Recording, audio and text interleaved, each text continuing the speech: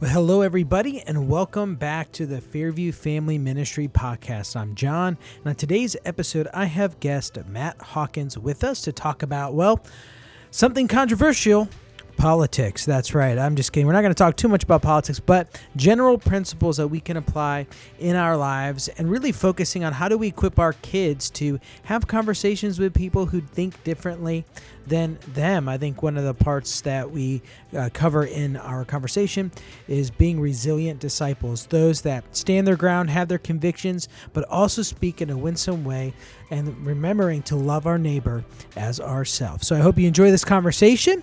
And if you can, by the way, wherever you're listening to this podcast, leave us a review. That would be super duper helpful as we reach not only Fairview Church, but those in our community and abroad with the gospel of Christ, so we can equip more parents to do the good work of discipling their kids in their home. Have a blessed one, and let's get to this conversation. All right, everybody. Well, I have Matt Hawkins here with me, and I just want to say thank you so much for joining us today on our Family Ministry Podcast. Thank you for being here. Why don't you go ahead and introduce yourself, your family, what you do, and just things you're working on, and just give us a brief introduction. My name is Matt Hawkins. I am married to Crystal Hawkins, and that in itself is a story because Crystal, her family is Legion here in Lebanon and Wilson County. Her maiden name is Lassiter, and so if longtime Fairview folks and longtime Lebanon folks are familiar with the name Lassiter, I married into that great big clan that is the Lassiter family. I grew up in West Virginia. My family's mostly from Maryland. My formative years were in Morgantown, West Virginia, so that's why you'll occasionally see me wear gold and blue for the West Virginia Mountaineers, although it was a bad basketball year. Have you ever been to Nutter Fort? I have been to Nutter Fort. Okay, so yeah, Amber's family is actually from Nutter Fort, West Virginia. Nice. So it's another West Virginian.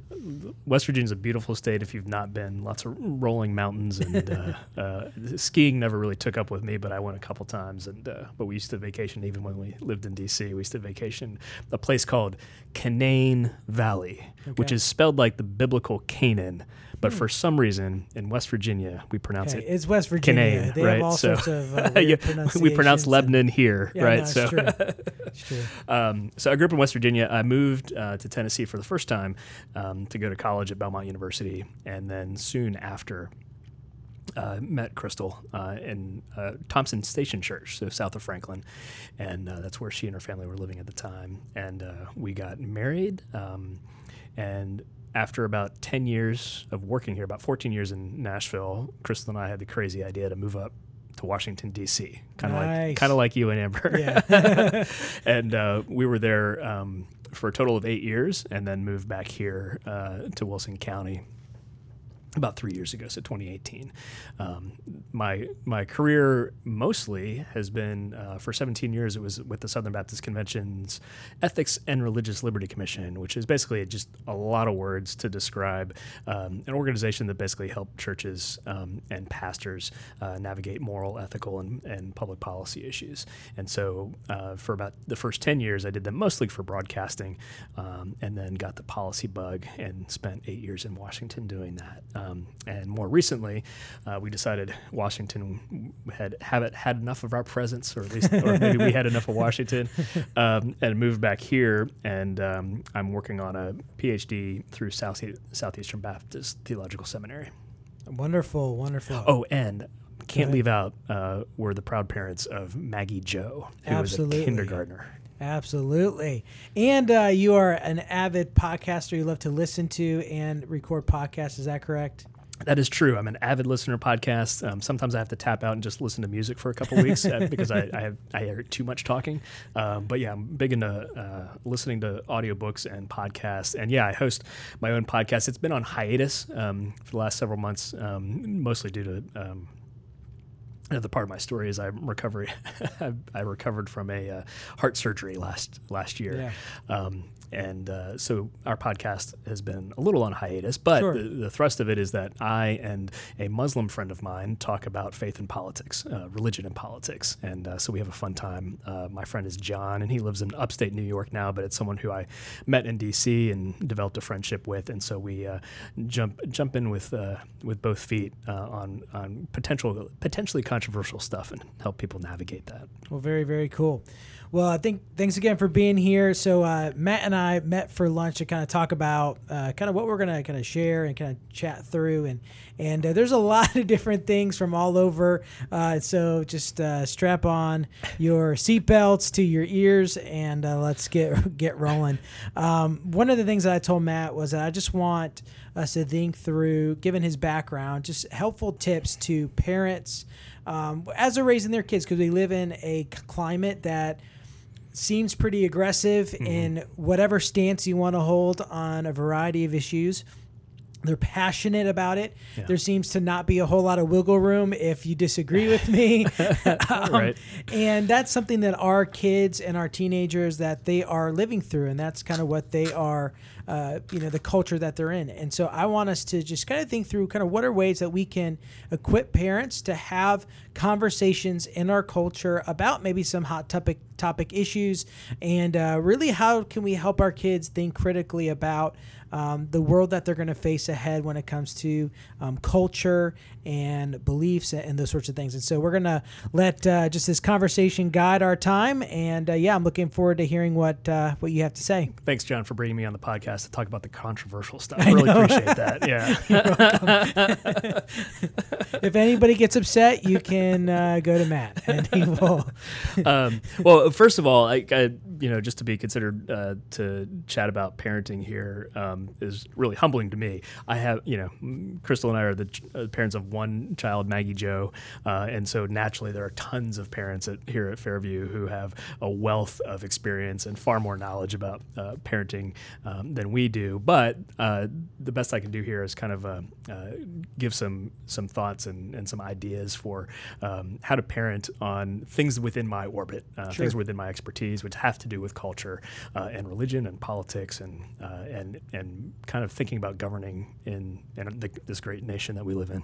What would be maybe like a first point of kind of principle?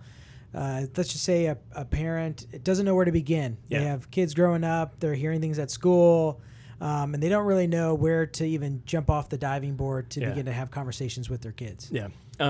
For me, on any of these questions, I always want to make sure I go first back to Scripture and what do we think about Scripture, and do we really think it's sufficient for all of life, right?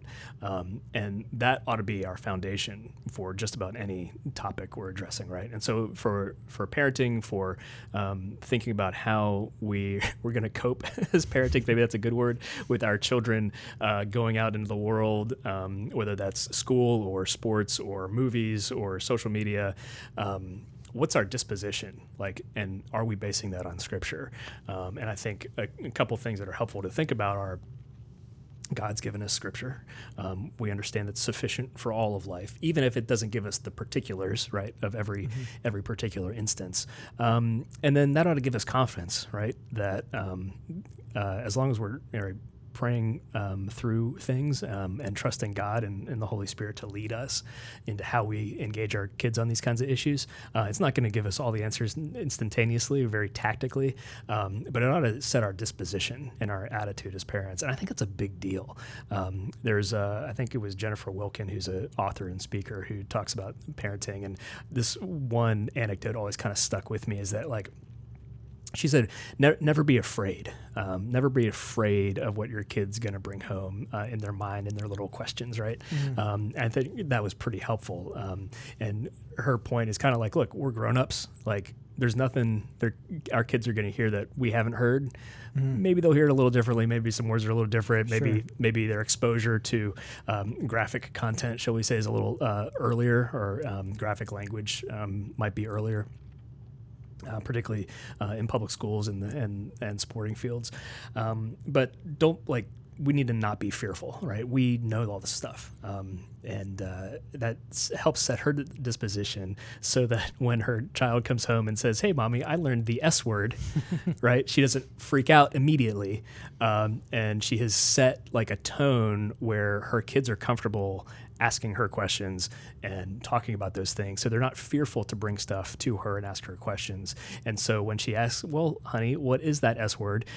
The child says, stupid, right? And she's kind of like, right? Because she reiterates these kinds of things with different kinds of words, like 4-letter words and all this kind of stuff. And so, but I think that's a helpful example of like, just be prepared, like, and don't be fearful of it, because I think fear and kind of like not knowing the right thing, sometimes we let that communicate more to a kid than is necessary for us. And it's also can be harmful because if you do that a bunch of the long term, I think it's we get ourselves into a pickle if our children don't feel like they can come talk to us and ask questions, right? Sure. Then it's a whole different problem because then they're hearing things in the culture in school or whatever, and they're not coming to you to talk about it, right? So we risk in our reaction setting a tone where they don't want to come talk to us for whatever reason, and so that's kind of where I'd first set. Yeah, I love what you mentioned there about not being afraid. We do have all the resources that we need to kind of address certain things. As you're talking about that, I was thinking through just my own children and how we try to. I don't do it perfectly, and it needs to be more regular in our household. But we try to communicate when something happens. We know that you're learning. Right. When we don't know something as a parent, we say, hey, we're learning too. Right. And it's this idea of like open communication, but you're learning. So if they, learn something that maybe we don't want them to learn, maybe it's a word or a topic, and we think that might be too early. Well, they're learning this wherever they go in the culture. And as parents, we need to be able to say, okay, they're learning. Well, they need to be helped to be directed in that, right? In that learning. And it's not just telling them what to believe, like saying, okay, here's what we believe and what we don't believe, but we need to help them learn how to develop how to critically think for themselves, because one day I'm not going to be here for my kids and they're going to need to know how to process through all these different things. So how would you say, like, how do you help kids process through and think through these issues instead of just telling them like this is what we believe and not believe? How do we help them to critically think? Well, and I think one of the things that we pick up from church history from the early days, you could even go into the Old Testament, is that the people of God were kind of always reacting to new things in the culture, right? There's a whole lot of content and ink spilt in the New Testament with Paul and Peter trying to instruct the very, very young church about how to navigate the culture around them. And a lot of those Christians had come out of a very paganized culture, right? And so I think there's on the one hand, it's like, goodness, like we're always kind of reacting, right? On the other hand, it's like we have a couple millennia now of people in the Christian church who have been thoughtfully navigating, looking at Scripture, seeing how we can apply principles to the current challenges and those kinds of things. And I think you're right. I think your point to say, look, some of the stuff we're still working out. Like, be candid with your kids. I think this goes on to cultural engagement issues, but I think it's also just in disciplinary issues. Being willing to admit to our children when we screw up. If I discipline my child out of anger, to apologize for that after the fact, because guess what? At a certain age, your kids are going to realize you're imperfect. We are imperfect parents, right? Sure. And so we're not going to keep a lid on that can for very long, right? Kids are going to recognize when we're in error. And so I think a better course of action is to own it. And I think over time, like I think that's a genuine position to be like, gosh, hon, like I'm not exactly sure how to do this, but let's look at let's look at this together. Maybe find out what scripture would be most applicable. Ask Pastor John or Pastor Brant, right? On some resources of people who are thoughtfully engaging these kinds of things. And I think that kind of disposition of kind of a intellectual humility, like you don't have to know all this stuff. Like the issues that the earlier church were dealing with in the first century, a lot of that's very different from the issues we deal with, but often they kind of trace back to the same kinds of either issues that have to do with rejection of Jesus as Savior, rejection of God in general, rejection of God's authority, rejection of Scripture. But there's no text in Scripture that gives us an example about how to specifically engage a lot of the contemporary bioethical questions like cloning and those kinds of things. It's like that would be like unheard of to the early church, and yet there are principles from Scripture that we can use to try to figure out how to navigate that. Yeah, I think that's a really important distinction to first go to Scripture and say, what are the principles that I can apply here? Yeah. Something that we talked about at lunch was kind of like the what would Jesus do, type of a deal. Like, what would Jesus think? You were mentioning that over lunch of, we want to see what Scripture has to say, and Scripture gives us a clear understanding of what Jesus was like, who he was like, the principles that he embodied and he taught. So we ask the question, how does my reaction or how does his thinking funnel through the filter of Jesus? Right. Yeah. And so if you would just kind of talk a little bit about the love your neighbor as yourself piece that we talked about over lunch. I think that's pretty fitting here. I want to interject something that you talked about from our lunchtime conversation was that this was a more practical example of doing this that I picked up from my dad. So no doubt my parents will listen to this podcast at some point. So I'm thinking about you guys here. Hi, Mom. Hi, Dad. Hi, Mom. Hi, Dad.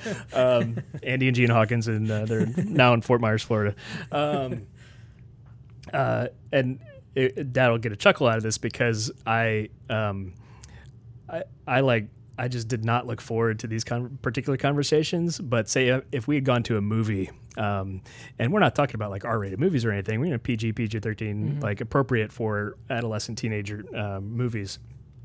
And on the way home, and I feel like this was a pattern. My dad might recall and think he maybe did this 2 or 3 times. I don't know. But it stuck with me that he would frequently, on the way home, say, what do you think about whatever in that movie? How do you think Jesus would process what you saw in this movie? And to be something that was obviously or suspect in relation to Scripture and what we know for truth. And I did not look forward to those conversations. It was awkward, but he was just trying to get me. He was asking questions. He wasn't saying like we're never going to go to that movie again or like that kind of thing. He was getting me to engage critically and say, what do you think the Bible would? How do you think the Bible would shed light on issue X, Y, or Z, right? So it was an engagement of culture. It wasn't ceding ground to culture, but it was taking Scripture and saying, knowing what you know about Jesus, basically, how do you think he would respond to that section? I think that was really helpful over time. Again, wasn't crazy about it in the moment because it was sometimes awkward, but I really appreciate it over time. But that's like a lot more difficult than just telling what our kids to believe. Right. Yeah. It's a lot easier just to say, here's what we believe and not believe. I think we have to recognize as parents, because our kids are learning and God has called us to be the disciple makers of our kids. That means we are the teachers. Yeah. And that is hard work, and it's uncomfortable conversations, and getting our kids to think, one outside of their own wants and own desires, but to kind of broaden their expanse of knowledge and how to critically think. That's a really tough thing to do. And it does start by just asking questions. I mean, it's as simple as, what did you think about this? Yeah. What does the Bible say about this? Or how do you think Jesus would interact with this? Like it's kind of simple. Just ask some questions to help them think through it. But at the same time, it can be difficult. And again, I think, coming back to our having confidence in Scripture, like don't freak out about their answer if you're not satisfied with it, right? Sure. It may fill, it might identify a gap, right, in their spiritual, intellectual education that you want to fill, right? And so I think it'd be easy to kind of jump in kind of in a disciplinary way if you hear something you're like, oh my goodness, right? But I think it's number one, it gets them to engage critically and gets their minds working in a way that says, oh, I can think about Scripture and apply it here, right? Scripture is my basis for my reaction to cultural experience X, Y, or Z, right? And at the same time, it gives us, as parents, opportunities to be like, okay, maybe I need to shore up. Maybe I need to ask John for a resource on something, right? Maybe maybe there's another media that we need to engage to help kind of shore up what my child understands about that, right? Your question that you pitched, and then I diverted. Sure. Was the one another's. Yeah, one another's. So I think I got into this because we were talking about public policy related stuff, politics and the contemporary issue, and of course it's kind of in my wheelhouse. I'm kind of nerd about it, right? So you can have to, I could easily wax on too long on this subject, and you have to cut all this stuff out of the podcast just for time. But having worked in Washington, D.C., representing Baptist churches in the public square, we've thought a lot about how Christians engage the environment and navigate these kinds of things. And as you look at Scripture and think about Scripture that is tailored, right, to self-governance, I think there's one thing we often don't think about talking about is the fact that all of Scripture, we've been given all God believes is sufficient for us to navigate life in all areas of life. All Scripture is given in the context of kingdoms and kings and emperors and empires, right? Sure. We don't have scriptural text with a New Testament style church, like what we would call a New Testament church, in the context of self-government, right? Sure. Even Paul's status as a Roman citizen gives him certain legal rights, but he wasn't exactly like a participant citizen in the way that we are, in that we're electing officials and we're actually often voting on public like particular policies, Sure. right? The Roman citizens didn't have that kind of citizen clout, even though it's a similar word in the New Testament. And so we have to be, I think, really thoughtful when we go from Scripture to current public policy issues, right? I think there's a theologian named Jonathan Leeman who talks about straight line versus zagged line. Is that the word he uses? Straight line issues versus zigzag issues, meaning that there are some moral and ethical issues from Scripture that we can do, quote, a straight line, right, to contemporary public policy. Murder, for one, right? Yeah. We would probably include abortion in that, right? There are other issues that where Scripture can undergird the principles, but it's a little more of a zagged line from Bible to practice in public policy, meaning you have to kind of do some other philosophical, inroads to get from New Testament Scripture to contemporary American politics, right? So recognizing that is a thing, right? And recognizing that's a contextualization that we have to do, but then going back a little further into Scripture and saying, okay, what are our big obligations as believers? Jesus, particularly as it is in respect to the people around us, people in our church and our neighbors who might not be churched, and Jesus said the second greatest commandment is love your neighbor, right? The first commandment is love your God, right? But he doesn't let us get away with just love your God, right? It seems to be in that passage, you can correct me if this is heresy, Pastor John, but it seems to be that the first and second greatest commandments are kind of two sides of the same coin, right? They ask him what the greatest commandment is. He says, love your God, right? And then he says, and the second one is like it, right? So he voluntarily says, right, reminds them that there's a second commandment, right, or a second greatest commandment, and it's love your neighbor, right, as yourself. And there's no escape clause, right? There's noticeably no escape clause for when we ought to love neighbor and when we ought not to love neighbor, right? I think we ought to carry that with us. And then what you mentioned, I think this is very similar. We have I think when I saw a count of them, there are 35 one another commandments in the New Testament. We're always being told to love one another, bear with one another, among many, many, many others. And those instructions tend to be about how we engage with others in our church, how we engage with other Christians. We might argue that it's particularly incumbent that we obey these within, say, Fairview, within a particular local body of church where we know each other and have covenanted together to participate in a local church body, right? There too, like, there's no escape clause because politics, right? We still have an obligation to follow through with all the one another commandments. And even if, let's say, for example, a particular political issue or position might even be diagnosed so far as to say it's biblical heresy, right? Or contrary to explicit biblical teachings. Even there, right, we have protocol for how we engage one another within the body, right, and how we talk to one another. And I think those kinds of commands, love of neighbor, and all the one another commandments, we ought to really take with us into the public square, and that includes on issues of politics.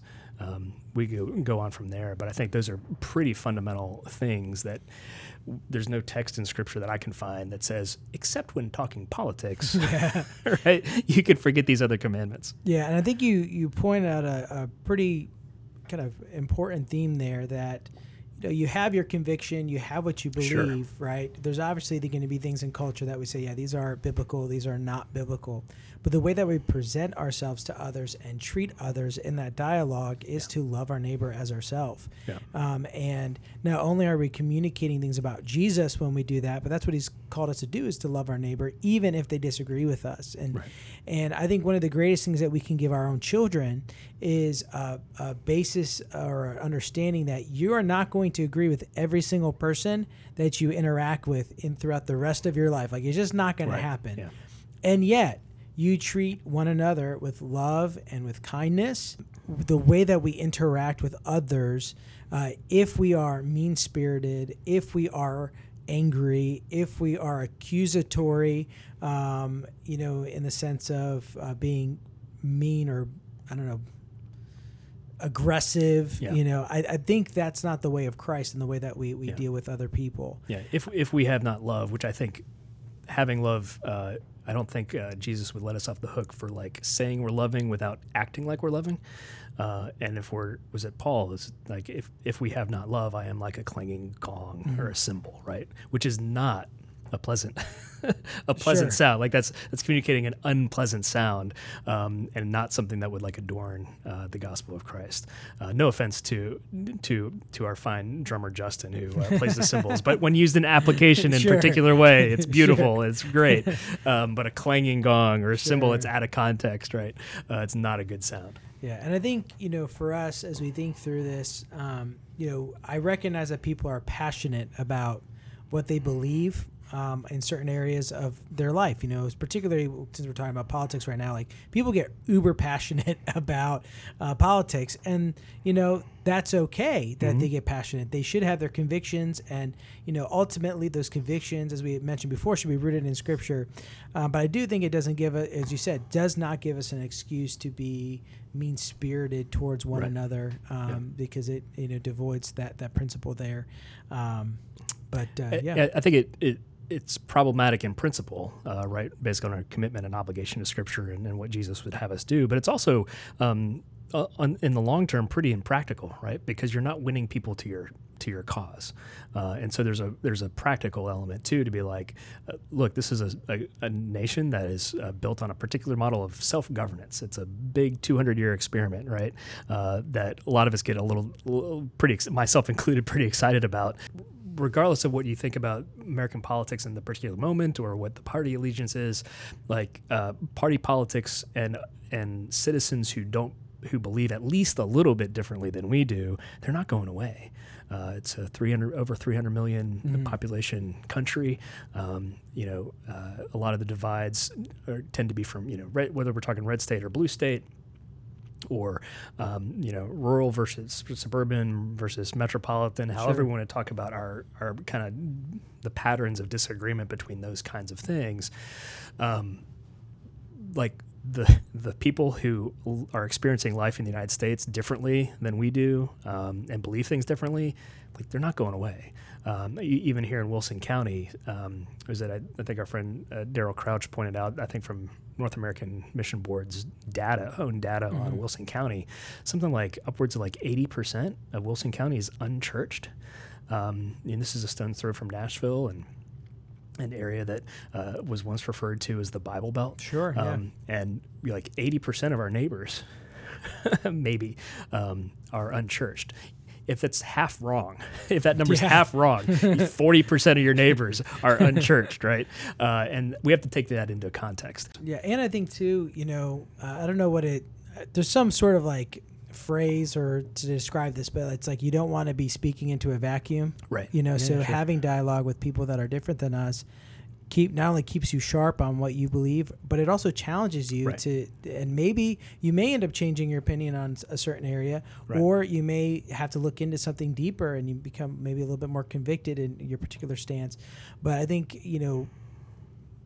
having people that we dialogue with and just remembering, like, this is all about equipping, our kids to be able to live through life. And there's a book called Resilient Disciples that came out like last year, and it talks about the church in 2050, and it kind of projects what it might be like to be a Christian in the United States in 2050. Yeah. And they're talking about how they need to be resilient. So they need to know they need to know God's word and what it says, but they need to know how to speak what they believe.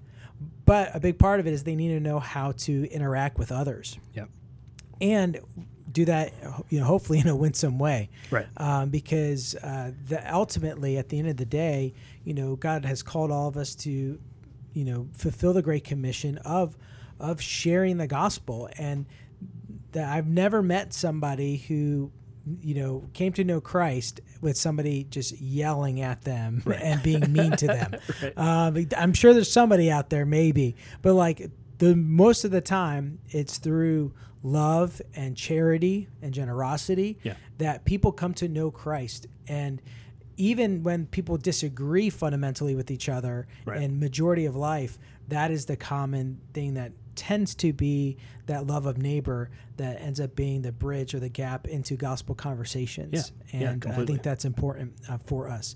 Well, we're almost out of time. So anything else you want to share with us before we finish? Well, one thing that came up as you were thinking in particular about parenting and raising kids in the church context. One of the things I've been, and again, I'm in seminary courses recently, and I'm in my 40s, and there are things that I'm learning from Scripture and about scriptural interpretation that are new to me. And I've been in the church since I was a wee baby, right? And it's not that my church did a bad teaching or anything like that. It was Orthodox, but I think growing up, by the time we get to our late teens and maybe early 20s, because we've heard all the Bible stories, right, from early on through church programming and Sunday school and all that kind of stuff, all those things we support and we do really well here, I think, at Fairview. You can get to adulthood and kind of you kind of make assumptions that we've heard all there is to hear from the Bible. But then you have someone like Brant, who at the recording of this, the previous couple of weeks, have included some really insightful things from the book of John, based on his teasing out what John is doing there as an author. So there's a insights brought to Scripture by understanding more about the literature, right, and what type of author that John is, and the audience that he's writing to. Sure. And so Brant teases out. This is my recent memory example. Is that there's a reason why the wedding at Canaan is the first miracle that Jesus performed. It's the first one that John records, right? Because there's a wedding theme, and Christ is a bridegroom, right? And you're going to see that pattern pick up through the rest of John. Then more recently, the next chapter, talking about Nicodemus coming to him at night, right? So John's working with these themes of night and day and lightness and darkness, and the darkness context tends to include people who are doubting or people who are positioned against Jesus, right? That's thankfully, I don't believe that's Nicodemus's long-term arc, but at least in that moment, he was hiding from the rest of the Jewish leadership, and approaching Jesus in darkness. But those kinds of insights, I just get blown away frequently.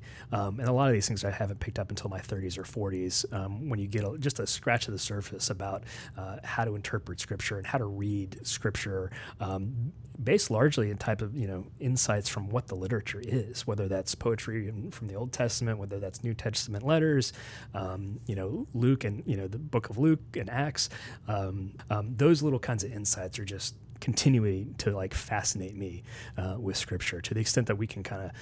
I don't have a practical example of this necessarily, but as kids get older and are able to read the Bible, which is not always an easy thing, quite frankly, have an appreciation for Scripture in that context. And I think that would be helpful in kind of cultivating a love and interest for Scripture.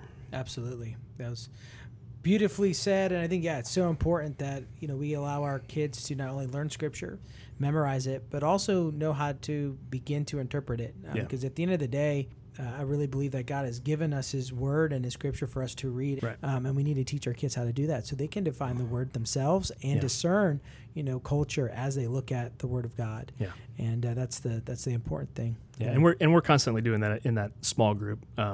9:30 Sunday mornings. I think it's room A3. There's my little plug. It's the Hawkins group. We're forever saying, okay, we're looking at this context. Like maybe the curriculum jumped us into a book. We're like, what is this book? Let's start out. Some people in my class will get annoyed with me because I come back every week. Okay, what is this book about? Sure. First, what's before we get into the narrow passage, the few verses, what's the point of this book? Who's the author? Who's it writing to? Just resetting. What's the cultural context? Resetting kind of the table, so to speak, for what we're about to dive into at a little deeper level, right? I think it's really helpful to remind us, because if we're just kind of studying Scripture, kind of like you indicated, kind of as if it stands alone in a vacuum, that can lead us down some unfortunate and inaccurate trails. Sure. Well, thank you so much for joining me today. I really appreciate you being here. Thanks, John. Appreciate you having me. Thank you so much for joining us on the Fairview Family Ministry Podcast. If you want to know more about our church, you can visit myfairview.org. And if you have any questions or topics that you'd like us to discuss, please feel free to reach out at jspolino@myfairview.org. Have a blessed one. Thanks. Bye.